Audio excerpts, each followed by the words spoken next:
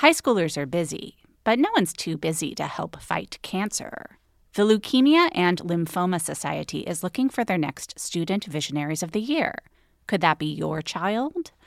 High schoolers who participate in this 7-week philanthropic leadership development program gain valuable life skills like project management, communication, financial literacy, and entrepreneurship. Forming strong teams behind them, they fundraise for the Leukemia and Lymphoma Society in honor of a pediatric blood cancer survivor right in their local community. Most importantly, this campaign is an opportunity for high schoolers to engage in meaningful work within their community and make a real impact on the lives of blood cancer patients and their families. Sound like something your child might be interested in? You can learn more about Student Visionaries of the Year or even nominate a student at lls.org/students. That's lls.org/students. Knowing how to speak and understand a new language can be an invaluable tool when traveling, meeting new friends, or just even to master a new skill. But it's not always simple when you're bogged down by textbooks and structure classes. That's why so many people trust Rosetta Stone. Rosetta Stone is the most trusted language learning program, available on desktop or as an app. It truly immerses you in the language you want to learn, like Spanish, French, Italian, Chinese, and more. You won't just be studying English translations. The Rosetta Stone intuitive process helps you pick up a language naturally, first with words, then phrases, then sentences. Don't put off learning that language. There's no better time than right now to get started. For a very limited time, listeners can get Rosetta Stone's lifetime membership for 50% off. Visit rosettastone.com/rs10. That's 50% off unlimited access to 25 language courses for the rest of your life. Redeem your 50% off at rosettastone.com/rs10 today. You must a kiss is just a kiss, a sigh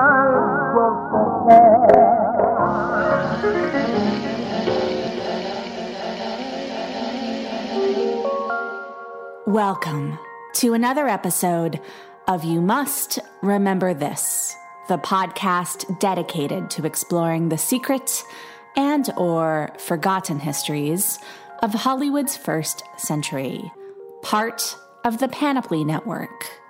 I'm your host, Karina Longworth. As you may or may not be aware, each episode in our current season is in some way related to Hollywood Frame by Frame, a book written by yours truly, compiling contact sheets from still photo sessions on classic movies, which is available now from Amazon or your local bookseller.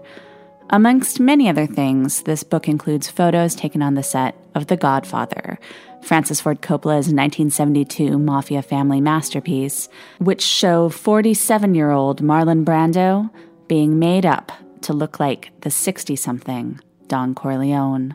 If you're listening to this podcast, you've probably seen The Godfather, and maybe you know that, along with Stanley Kowalski, Sky Masterson, Terry Malloy, and Colonel Kurtz, the Don became a signature role for Brando. And maybe you also know that Marlon Brando was an actor who redefined both screen acting and celebrity, beginning with his film debut in the early 1950s, setting a standard for the new Hollywood generation of actors like Al Pacino, Robert De Niro, and Dustin Hoffman, and also donating his DNA to today's actorly male stars, from Ryan Gosling to Tom Hardy and beyond. But what you may or may not know is that before The Godfather was released, as far as Hollywood and a good segment of their public was concerned, Marlon Brando was old news, damaged goods, virtually uncastable, and definitely unbankable. To the people who paid to make movies, he was box office poison. And to the people who went to see movies, Brando was simply uncool. This is the story of how, over the course of just about 2 years, Marlon Brando went from persona non grata in the movie business to starring in 2 of the biggest zeitgeist movies of the early 1970s, earning back-to-back Oscar nominations and completely reviving his reputation. It's also the story of how Brando used his restored clout to draw attention to his personal pet causes, holding up a giant middle finger to Hollywood and everything it stood for in the process. Join us, won't you, as we learn about Marlon Brando from 1971 to 1973.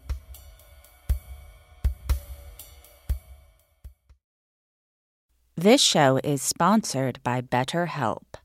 I frequently have this experience in therapy where I tell my analyst something that is happening or happened with someone else, and they ask me how I feel about it, and then they ask me if I have told the person in question how I feel, and a lot of the time my answer is nope, because just telling the analyst is kind of enough. We all carry around different stressors, big and small. When we keep them bottled up, it can start to affect us negatively. Therapy is a safe space to get things off your chest and to figure out how to work through whatever is weighing you down. Everyone needs a sounding board. Just talking to a therapist about what's going on can make you feel better. Other times, a therapist can offer strategies or new ways to frame the difficulty you're having. Maybe you'll leave your session with action items that you can work on, or maybe just talking it through will give you the perspective you need to make changes. But therapy is a good first step to figuring that out.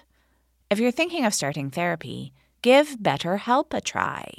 It's entirely online, and it's designed to be convenient, flexible, and suited to your schedule. Just fill out a brief questionnaire to get matched with a licensed therapist and switch therapists anytime for no additional charge. Get it off your chest with BetterHelp. Visit betterhelp.com/YMRT today to get 10% off your first month. That's BetterHelp, HELP.com/YMRT. It's difficult to overestimate the impact Marlon Brando had when he first burst onto the scene in the late 1940s. He was simply a new kind of star. A graduate of Stella Adler's acting studio who had been flexing his muscles in minor plays, he was spotted on stage by Elia Kazan and invited to audition for the first Broadway production of A Streetcar Named Desire. He got the part, and Brando soon became a sensation. His style, his interpretation of Stella Adler's version of Stanislavski's teachings, was so emotionally raw, his speech so apparently unpolished, that people often didn't think he was acting at all. As one of Brando's biggest fans, Pauline Kael, would later report, the first time she saw him on stage, she felt bad for this poor young actor who seemed to be having some kind of seizure. And then she realized he was doing it on purpose. And then there was the way he looked. At once sturdy and pouty, hard and soft, Brando looked like a full-grown man who was holding on to some kind of essential pain of being a child. With the film of A Streetcar Named Desire, with his muscles rippling out of his skin-tight t-shirts and oil-streaked wife-beater, Brando became the first male Hollywood sex symbol that was coded as working class. He also became the first celebrity in the modern sense in that he was an actual person stalked by a hostile media and paparazzi, and not a star invented by a studio's publicity department and defined by a press kept in the pocket of said studio. On screen, Brando became synonymous with a certain kind of authenticity, a realism. But off screen, he worked hard to make sure no one knew the real him. Austin Wilkin is the archivist for the Marlon Brando estate. He's been that way since before he was famous. When he was doing plays before he became famous on Broadway, all of the bios in his playbills are lies. So because of that, he's impossible to nail down. And his stories changed throughout the decades. What do we know for sure to be true about Marlon Brando? He was born in Nebraska in 1924. His mother was an actress who is said to have discovered Henry Fonda. She was also a drunk. Brando had an even more difficult, traumatic relationship with his father, who was abusive and impossible to please. And when Brando came to Hollywood, he managed to do an end run around at least one aspect of Hollywood's central patriarchy. He never signed a studio contract, and thus he was never subject to the artificial branding and persona shaping that most actors of the time had to submit to in order to achieve and maintain their stardom. In fact, somewhere along the line, Marlon Brando became the kind of guy who refused to be pigeonholed at all. Whenever anyone would try to nail him down as any one thing, Marlon would become determined to prove them wrong. So in 1953, after he had been branded a mumbler for his extreme realism, Brando took on Shakespeare, playing the title role in Julius Caesar. A year later, with On the Waterfront, he won his first Oscar and vaulted to the top of the rankings of Hollywood's most bankable stars. Marlon Brando published an autobiography in 1994 called Songs My Mother Taught Me, and in it he revealed just enough juicy detail in order for people who didn't know him at all to think he was being candid, without really revealing much of anything. We know from this memoir that he had something like an emotional addiction to eating, that he would always let himself go between movies and was accustomed to losing 30 or 40 pounds right before a job, through eating less, exercise, and the occasional episode of bulimia. In his autobiography, he tells a story of eating a pint of ice cream one night, as he was wont to do, and then throwing it up, as he was also wont to do, and noticing that the vomit was pink, but not thinking too much about it because he had to rush to make a date with a married woman whose husband was out of town. But he got to the Broad's house and basically collapsed, and she risked her own reputation to drive him to the hospital, where he was diagnosed with a tear in his esophagus. Maybe because Brando loved to embellish, loved to keep the real him to himself, his memoirs are full of no-names-named stories involving his appetites. But there's no question that he was epically promiscuous.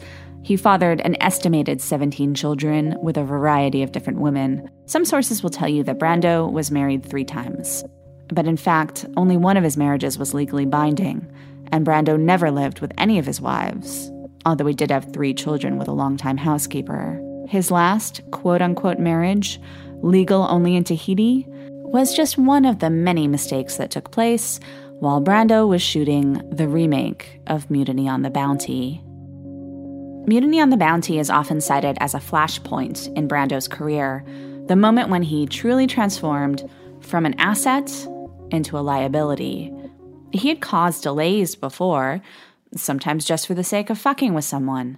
There's a story from Guys and Dolls where Sinatra famously hated cheesecake. And there's the scene where they're talking about the cheesecake. And Sinatra's eating it during the scene, and Brando would keep flubbing his lines. Because Sinatra's famous as a one-take master, that he'd hit the take and be done. And so Brando kept fucking with him and kept flubbing his lines, so he had to keep eating cheesecake all day long till they ended.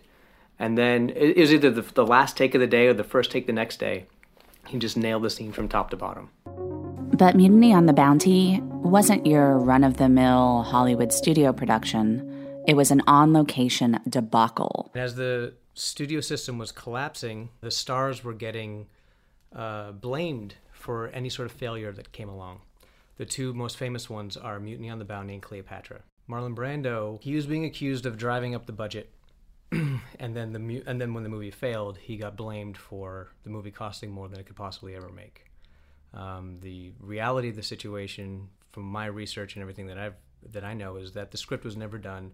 Similar to today, where they had a release date, and they said, well, let's just go make it, and the script was never completed, and they went out to Tahiti and spent tons and tons and tons of money, shooting and shooting and shooting and shooting, and he kept trying to fix it. Marlon Brando also famously did very little press, but after Mutiny on the Bounty, he did a whole lot of press, because he had to defend himself against all the accusations that were coming around. And he was defending Elizabeth Taylor as well, because she was getting blamed for the failure of the collapse of Fox. He was getting blamed for the collapse of MGM. But it wasn't them, it was just the time period was changing, everything was changing. And then that ended up sort of kicking off his 60s box office poison, non-bankable era. Once, Brando told an interviewer that the only reason why he had stuck around in Hollywood was, quote, because I don't yet have the moral courage to turn down the money. But Austin Wilkin says that was one of many false fronts that Brando put up. In the 1950s, he started making movies because he knew movies had the power to enact change from a social justice point of view. He got into the movies from a social justice point of view, and I think that he got that beat out of him through the cynicism of Hollywood. So I think that he didn't think movies mattered anymore, periodically. Despite his disillusionment, and Hollywood's disillusionment with him, throughout the 1960s, Brando kept working, making between 1 and 3 films every year. And he would do them because they were fun. They would do them because he just bought an island in Tahiti and he needed money. I think he still enjoyed the process. I think he didn't enjoy the business of it. And he definitely clashed with Charlie Chaplin on the set of A Countess from Hong Kong, a film Brando described as a disaster. Not every movie he made in the 1960s was so disastrous, but none of them made money. After the fact, Brando would refuse to allow that he had made a comeback in the early 1970s, because that would only validate Hollywood's fucked up manner of measuring a human being's value. In Hollywood, he wrote in his memoir, they congratulate you on your ability to transfer currency from the pockets of the audience to theirs because that's their only measure of success. He didn't acknowledge that his career had been in trouble. He might have been the only one to not acknowledge it. He certainly wasn't a bankable star. People weren't going to see Marlon Brando movies as much as they had been the previous decade. A lot of people tend to equate this with failure of film, that he's making bad films, which, if you go back and watch the films, is excellent films that he made in the 60s. But if you look, a good example of why I think he was not a bankable star, he did an excellent film in 1967 called Reflections in a Golden Eye, starring Marlon Brando, Elizabeth Taylor, directed by John Huston, and it failed at the box office. And the reason I think it failed at the box office is in 1967, the young people didn't want to see their parents' movie stars. These were all 1950s people, 1950s icons, and the generations had just moved on. Mike Nichols, Dustin Hoffman's 2 years, in 2 years, Easy Rider would come out, and that was the end of the old era and the death of the studio system as it had existed previously. It feels as though his coolness factor had faded. As his career was satisfying him less, Brando started finding new outlets for his passion for social change. He'd later call this era his fuck you years. But if he was a rebel with several causes. Here's the other side of the 60s that's really important to his story and continues into the 70s, is his social activism. He was a big fan of Martin Luther King. He was friendly with him. I don't know how deep their friendship went, but he's definitely friendly with him. He was on the dais at the I Have a Dream speech. He did March on Washington. He marched through Southern California. He got a lot of people together. He went on TV a lot to talk about civil rights issues in the early 60s. Mm-hmm. He was definitely hugely active in the civil rights movement, dating back to the 50s. In his draft card for when he signed up for the draft for the Korean War, under race, he wrote human. And I think that the fuck you part was most likely the fuck you to the system. That, the old system was crumbling, the studio system in Hollywood, but overall, a huge change was happening, and he was hyper aware of it, and he was participating in it, and he was walking the walk. When Martin Luther King was assassinated in 1968, he quit acting. He was developing a project with Elia Kazan, his favorite director that ever lived, and they killed it because he quit acting. So obviously he didn't, but in the moment, that's where he was at. In 1969, Brando starred in Burn, Gillo Pontecorvo's follow-up to the Battle of Algiers. It was a movie Brando loved, but it was expensive, and it bombed, so it was considered worthless to those in power in Hollywood. To them, Marlon Brando's market value was at an all-time low. Okay, quick math. The less your business spends on operations, on multiple systems, on delivering your product or service, the more margin you have and the more money you keep. Obvious. But with higher expenses on materials, employees, distribution, and borrowing, everything costs more. So, to reduce costs and headaches, smart businesses are graduating to NetSuite by Oracle. NetSuite is the #1 cloud financial system, bringing accounting, financial management, inventory, HR into one platform and one source of truth. With NetSuite, you reduce IT costs because NetSuite lives in the cloud with no hardware required, accessed from anywhere. You cut the cost of maintaining multiple systems because you've got one unified business management suite. And you're improving efficiency by bringing all your major business processes into one platform, slashing manual tasks and errors. Over 37,000 companies have already made the move.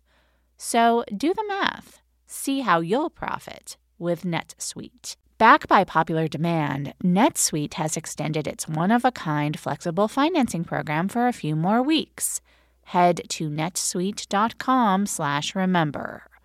netsuite.com/remember. netsuite.com/remember. This is how bad he was. This is how unbankable he was as a star.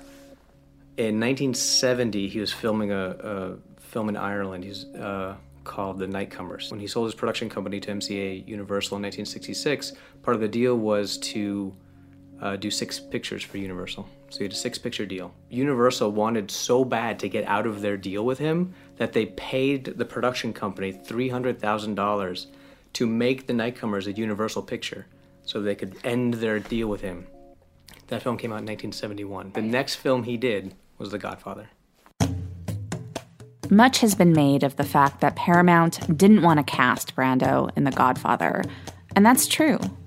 But also, for a long time, The Godfather was a movie Brando didn't want to do. Mario Puzo had sent him the book when it was published, with a note saying that the author thought Brando should play the Don in the inevitable movie. Brando thought that would be a miscasting. He thought he was too young for the role, and he didn't think he could play an Italian. Puzo started writing a script for Paramount, and he would occasionally check in with Brando to see if he had changed his mind, even though Paramount's top executives, Charlie Bluhdorn and Robert Evans, were dead set against it.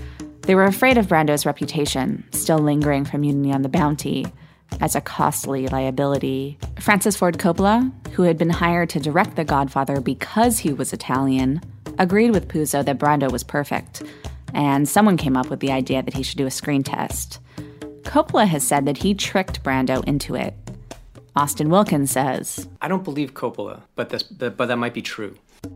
In any case, a screen test was made, and in it, Brando worked out a characterization, doing his own makeup and stuffing cotton balls into his cheeks, so as to look more like the bulldog that he thought Vito Corleone was. Legend has it, the Paramount suits watched the footage and didn't recognize the man on screen as Marlon Brando, and that's how Brando got the job.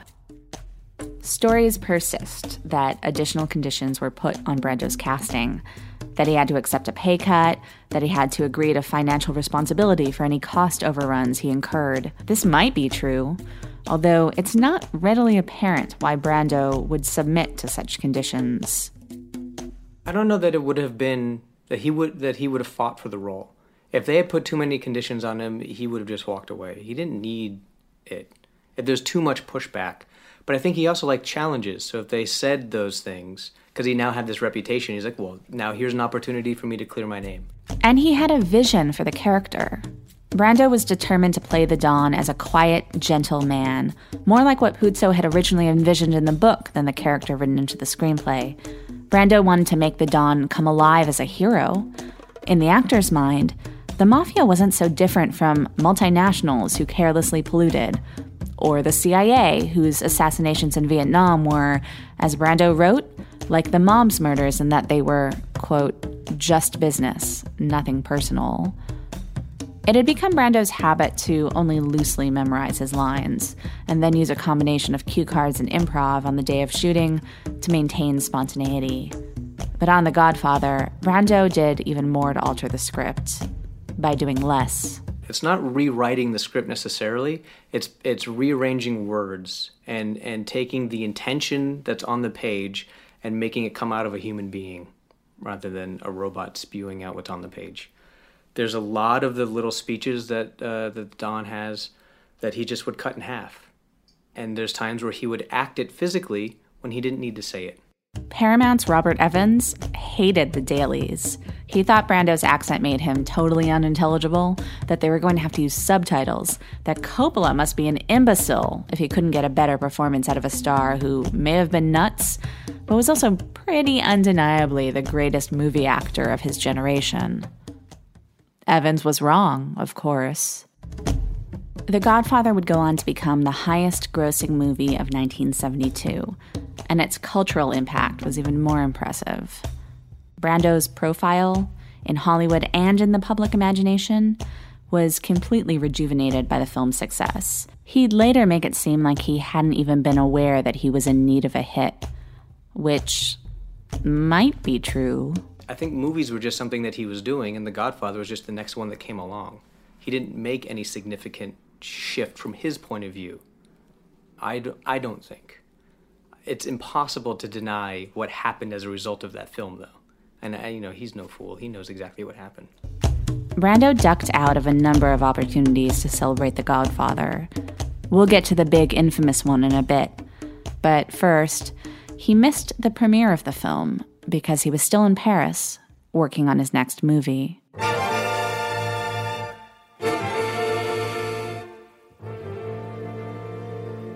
Last Tango in Paris is one job Marlon Brando may have landed in part because of his so-called antics on another film.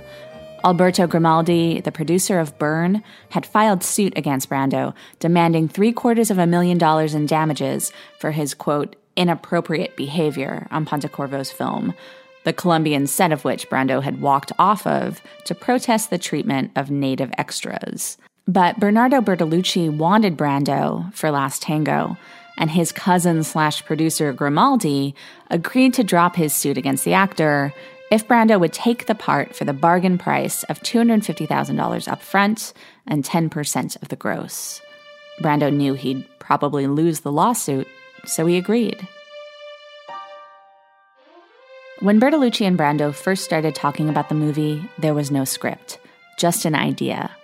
Brando would play Paul, an American in Paris who has a brief, intense, sexual, no-strings-attached affair with a much younger woman in the days following his wife's unexplained suicide. It would be an experiment, Bertolucci said, to see if you could make a movie about a relationship that was purely sexual, between two people who didn't even know each other, with no love involved. Bertolucci wanted Brando to improvise the whole film, imprinting his own memories and experiences onto the character. To that, Brando was like, well, okay, but I would really like to see a script. Working with editor and screenwriter Franco Arcali, Bertolucci cobbled something together, and in the summer of 1971, after Brando was finished with his work on The Godfather, but more than 6 months before that movie was released, Brando and Bertolucci got together. Some reports say it happened in Paris. Others contend the director came to stay at Brando's Mulholland Drive home. Either way, the director and actor apparently spent the next 3 weeks together, telling one another their life stories. Brando was reticent at first, but the more Bertolucci opened up, mostly about his own sexual fantasies, the more forthcoming Brando became. The only topic that Brando made explicitly off-limits was that of his children. Around this time, after 12 years of battling with the child's mother, Brando had just finally won custody of his eldest son, Christian, then 13 years old. Not a whole hell of a lot is known about the production of Last Tango in Paris. I haven't found too much on it. There's a lot of speculation about it. It's a very sort of free-formed film, and I think that the actors and Bertolucci just sort of... There's a feeling to it that feels very free-formed. I know there's a script. I've never seen the actual script. Brando claimed he had asked his director if he could attach cue cards to his co-star's naked body.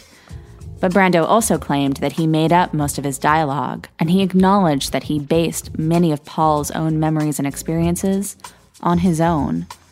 Bertolucci was hoping to capture the real Marlon Brando, the one he thought was exposing himself emotionally in their conversations.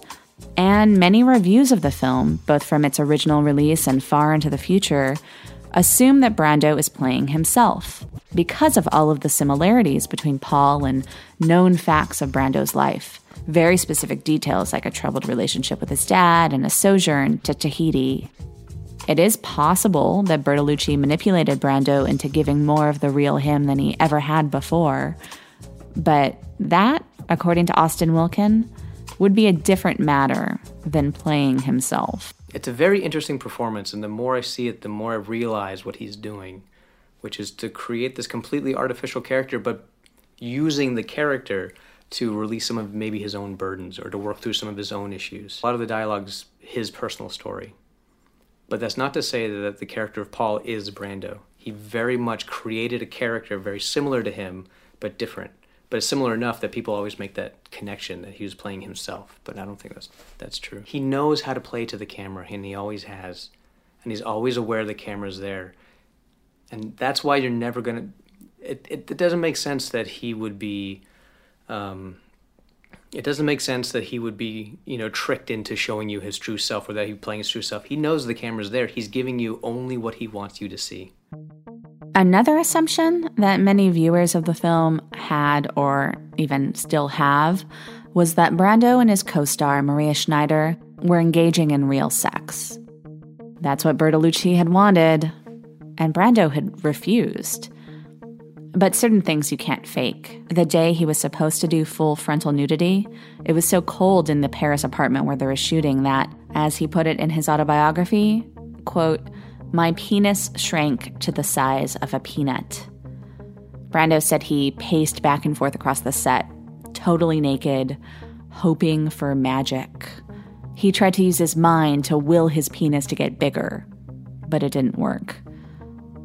For what it's worth, Bertolucci said that they did shoot the scene and that it was cut because Bertolucci, at that point in the film, identified too closely with Brando and felt that to put fully naked Brando into the film would be to expose too much of Bertolucci himself. And then there was the morning that Bertolucci and Brando were having breakfast, talking about how to film a certain sex scene. Bertolucci looked down at Brando's baguette, slathered in butter, and then he looked up at his actor like, "Are you thinking what I'm thinking?" When they actually shot the scene in which Brando's Paul uses cold butter as a lubricant, Maria Schneider performed without previous knowledge of what was going to happen. Bertolucci intentionally didn't tell her any details because he, as he put it later, wanted her to react like a girl would react to that surprise. That it wasn't actual intercourse didn't stop Maria Schneider from feeling, as she later put it, a little raped. As big of a deal as The Godfather was, Last Tango in Paris would leave an even greater mark on those involved. Pauline Kael, in what would become her signature moment as a film critic, compared the film's premiere at the New York Film Festival to the debut of Stravinsky's The Rites of Spring, and called the movie itself, quote, "the most powerfully erotic movie ever made." At early screenings of the X-rated picture, there were bomb threats, walkouts, and even reports of vomiting. Bertolucci became the most notorious filmmaker in the world. His homeland of Italy banned Last Tango for 2 years, and he would be presented with gifts of butter on his travels throughout the rest of his life. Meanwhile, Schneider spoke out for decades about the violation she felt while shooting, and Bertolucci lamented never having had a chance to make amends to Maria before she died of cancer in 2011. This episode is brought to you by Mubi, the curated streaming service dedicated to elevating great cinema from around the globe. Every film on Mubi is hand-selected by real people who really love movies, so you get films from iconic directors, from emerging auteurs. There's always something new to discover. And coming up in May, here's something to discover: Gasoline Rainbow, the latest film from the Ross brothers. They are the acclaimed directors behind another great film you might have seen called Bloody Nose, Empty Pockets. Gasoline Rainbow is about 5 teens from inland Oregon who pile into a van with a busted taillight to get to a place they've never seen, the Pacific Coast. New York Magazine called it, quote, an ecstatic road trip movie, and that just about sums it up. Gasoline Rainbow opens in U.S. theaters May 10th, and then you can stream it exclusively on Mubi starting May 31st. Best of all, right now, you can try Mubi free for 30 days at Mubi.com/YMRT. That's MUBI.com/YMRT for a whole month of great cinema for free. Take the ride. But it was Brando who absorbed the greatest impact of this controversial film. Those 10 backhand points which Last Tango's producer had thrown at him as a throwaway paid off when Last Tango became the most profitable film United Artists had released to that point. Brando became rich enough that he didn't have to work all the time, and often wouldn't unless the price was right. 20 years later, in his memoirs, Brando would write that he still didn't know what Last Tango in Paris was about. And while the film was being made, he suspected that Bertolucci didn't know either. Bertolucci, in fact, has essentially spent the rest of his life, even while making and releasing many other movies, explaining what he thinks Last Tango is about. One of his interpretations, which the director gave to Film Quarterly magazine in 1973, was that the film was ultimately about, quote, Brando's retreat from being a man of 48, back to being an adolescent, and finally, dying as a fetus. Maybe Brando knew exactly what Last Tango was about, but just didn't want to admit it, because this sort of inability to move past midlife may have hit close to home for him. I think he has his own existential crisis. He's, a man in his mid-40s trying to figure out what the hell he's going to do with his life. Maybe acting is fading away. He clearly, a few years later, he stops doing it for a really long time. So I think he's just kind of processing his own existence through this character. There were many films still to come, some of them memorable. Apocalypse Now, Superman, The Freshman, The Score. But Brando would insist that after Last Tango, he stopped giving all of himself to his work. When Last Tango was finished, I decided I wasn't ever going to destroy myself emotionally to make a movie, he wrote. I felt I had violated my innermost self and didn't want to suffer like that anymore. He also claimed that it didn't matter because audiences couldn't tell the difference when he was phoning it in. But if Brando wasn't really playing himself in Last Tango, then why was he so scarred by the production? I think Bertolucci kind of, because it was very stripped down, it's very, sparsely lit, it's a very small crew. He created a scenario. There's a story that I read where Brando came to set with all his makeup on. And Bertolucci said, no, you got to take all that off. This is a simple thing. That might actually be a good metaphor, that he made him take off his mask. Last Tango in Paris was radical in a number of ways. But maybe the peak of the fuck you years came in the spring of 1973 when Marlon Brando made the almost unprecedented statement of refusing an Academy Award. When Brando had won his first Oscar in 1954, he had played along. What changed? He can poo-poo the Academy Awards all he wants, but in 1954, he was really happy to get that Oscar. It's clear when he's on stage, he's really happy. Which is fine. He's a young actor. He was 30 years old. He'd been nominated 3 times in a row, and he finally got it, and I'm sure it felt great. And since then, he got really burnt out.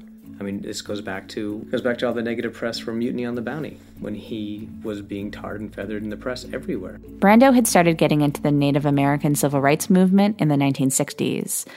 As he put it in his memoirs, one reason I liked being with the Indians is that they didn't give anyone movie star treatment. They didn't give a damn about my movies. Come 1973, Marlon Brando wanted to send the message to Hollywood that there were more important things happening on the planet. And so, when he was nominated for Best Actor for The Godfather, Brando came up with a plan. In one of her 2 self-published memoirs about working for Brando, the actor's longtime secretary, Alice Marchak, wrote that a few days before the Academy Awards ceremony, a, quote, very attractive American Indian girl came to stay at Brando's house. Very attractive women were always coming in and out of that house, so Marchak didn't initially think much of it. But the day of the awards, Alice found out that Brando and Sacheen Littlefeather had been working on a 4-page speech, which she would deliver should Brando win Best Actor. Brando would be a no-show. He asked Alice to attend the ceremony with Sacheen. Alice wore a chocolate taffeta gown that she happened to have lying around. Sacheen wore a full-on ceremonial dress, almost a white American's cartoonish idea of what an Indian would look like. At the Oscars, before the Best Actor award was announced, Alice and Sacheen were intercepted by Howard Koch, producer of the show, who begrudgingly agreed that Sacheen could accept Brando's trophy should he win, but told them there was no way he'd let her read a 4-page speech on the air. The show was running over as it was.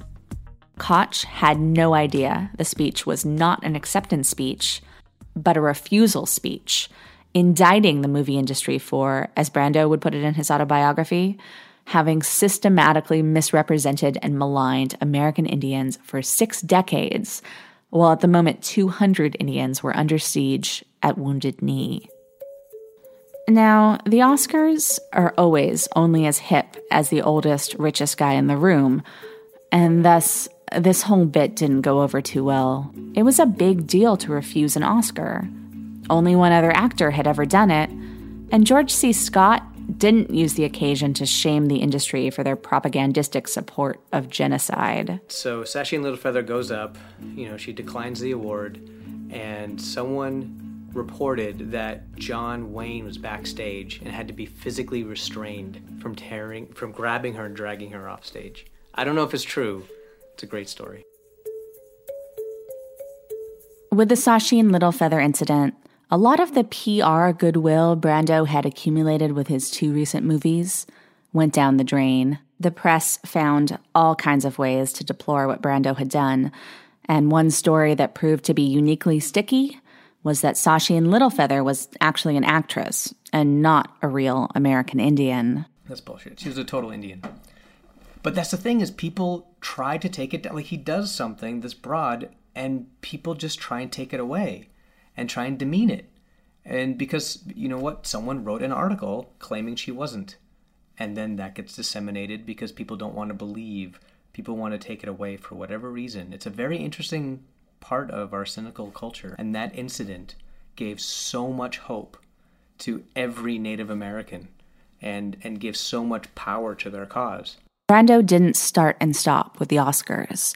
About a month before Oscar night, about 200 members of the Lakota tribe and their supporters began a protest at Wounded Knee, occupying the town where, in 1890, U.S. soldiers had massacred at least 150 Native Americans. At some point during the 71 days of the occupation, Marlon Brando joined the protest on the front lines. With The Godfather and Last Tango both having been released and still dominant within the culture, Brando used his newly resurrected star power not to further his own acting career, but to draw attention to one of the causes that had long been close to his heart. And in doing so, he also drove a stake through the heart of Hollywood's culture of superficiality and corruption. Here's why I think it happened, that 1972 happened for him, is that he survived. He was a huge artistic and commercial box office bonanza in the 1950s, and he kept doing it, and he survived. Marilyn Monroe didn't survive. James Dean didn't survive. Montgomery Clift didn't survive. All these great artists from the 50s, all these great screen actors from the 50s didn't survive, and there he was. So then you have Francis Ford Coppola and Bertolucci, who both were raised on Marlon Brando movies, who both knew that he was wonderful. The thing about this period of Brando's career is that in some sense, it was the peak, and in another sense, it was the beginning of the end. Remember how Bertolucci described Paul's trajectory in Last Tango? Paul's fall from power and virility to impotence and death is more or less the same journey taken by Vito Corleone in the first Godfather film. And this idea of hitting a wall in middle age would apply to some aspects of the remaining 30 years of Brando's life. After Last Tango, he would never again achieve the heights of stardom of this so-called comeback period. Meanwhile, his physical beauty declined, as he eventually stopped bothering to whip himself into shape between movies. And then there was tragedy. In 1990, Brando's son, Christian, shot and killed the boyfriend of his half-sister, Brando's half-Tahitian daughter, Cheyenne. Brando tried to protect both of his kids in the ensuing scandal, sending Cheyenne to Tahiti so she couldn't testify, and mortgaging his Mulholland Drive house to pay Christian's $2 million bail. But Christian was sent to prison, and in 1995, Cheyenne killed herself. 9 years later, after struggling through various ailments, Brando himself died at the age of 80. What I think is after 1972, all of the press that came flying at him and all of this comeback stuff, I think he may have got burnt out on it. And I think that he knew movies weren't enough. So he didn't want to become a star again. He did what he can to try and, take the limelight and take it to his cause. And he realized that, he can only do so much. He started going more and more to Tahiti. And he had a whole movie project about Tahitian culture and what was so great about that. I mean, it's true about the Native Americans. They didn't know who he was. Tahitians had no idea who he was. So he loved it there. But he kept coming back. So there's, something he still loved about it. Clearly, there's something he still loved about it. And it wasn't just for the money. I don't think it was just for the money. Nothing's that easy. Especially with Marlon Brando.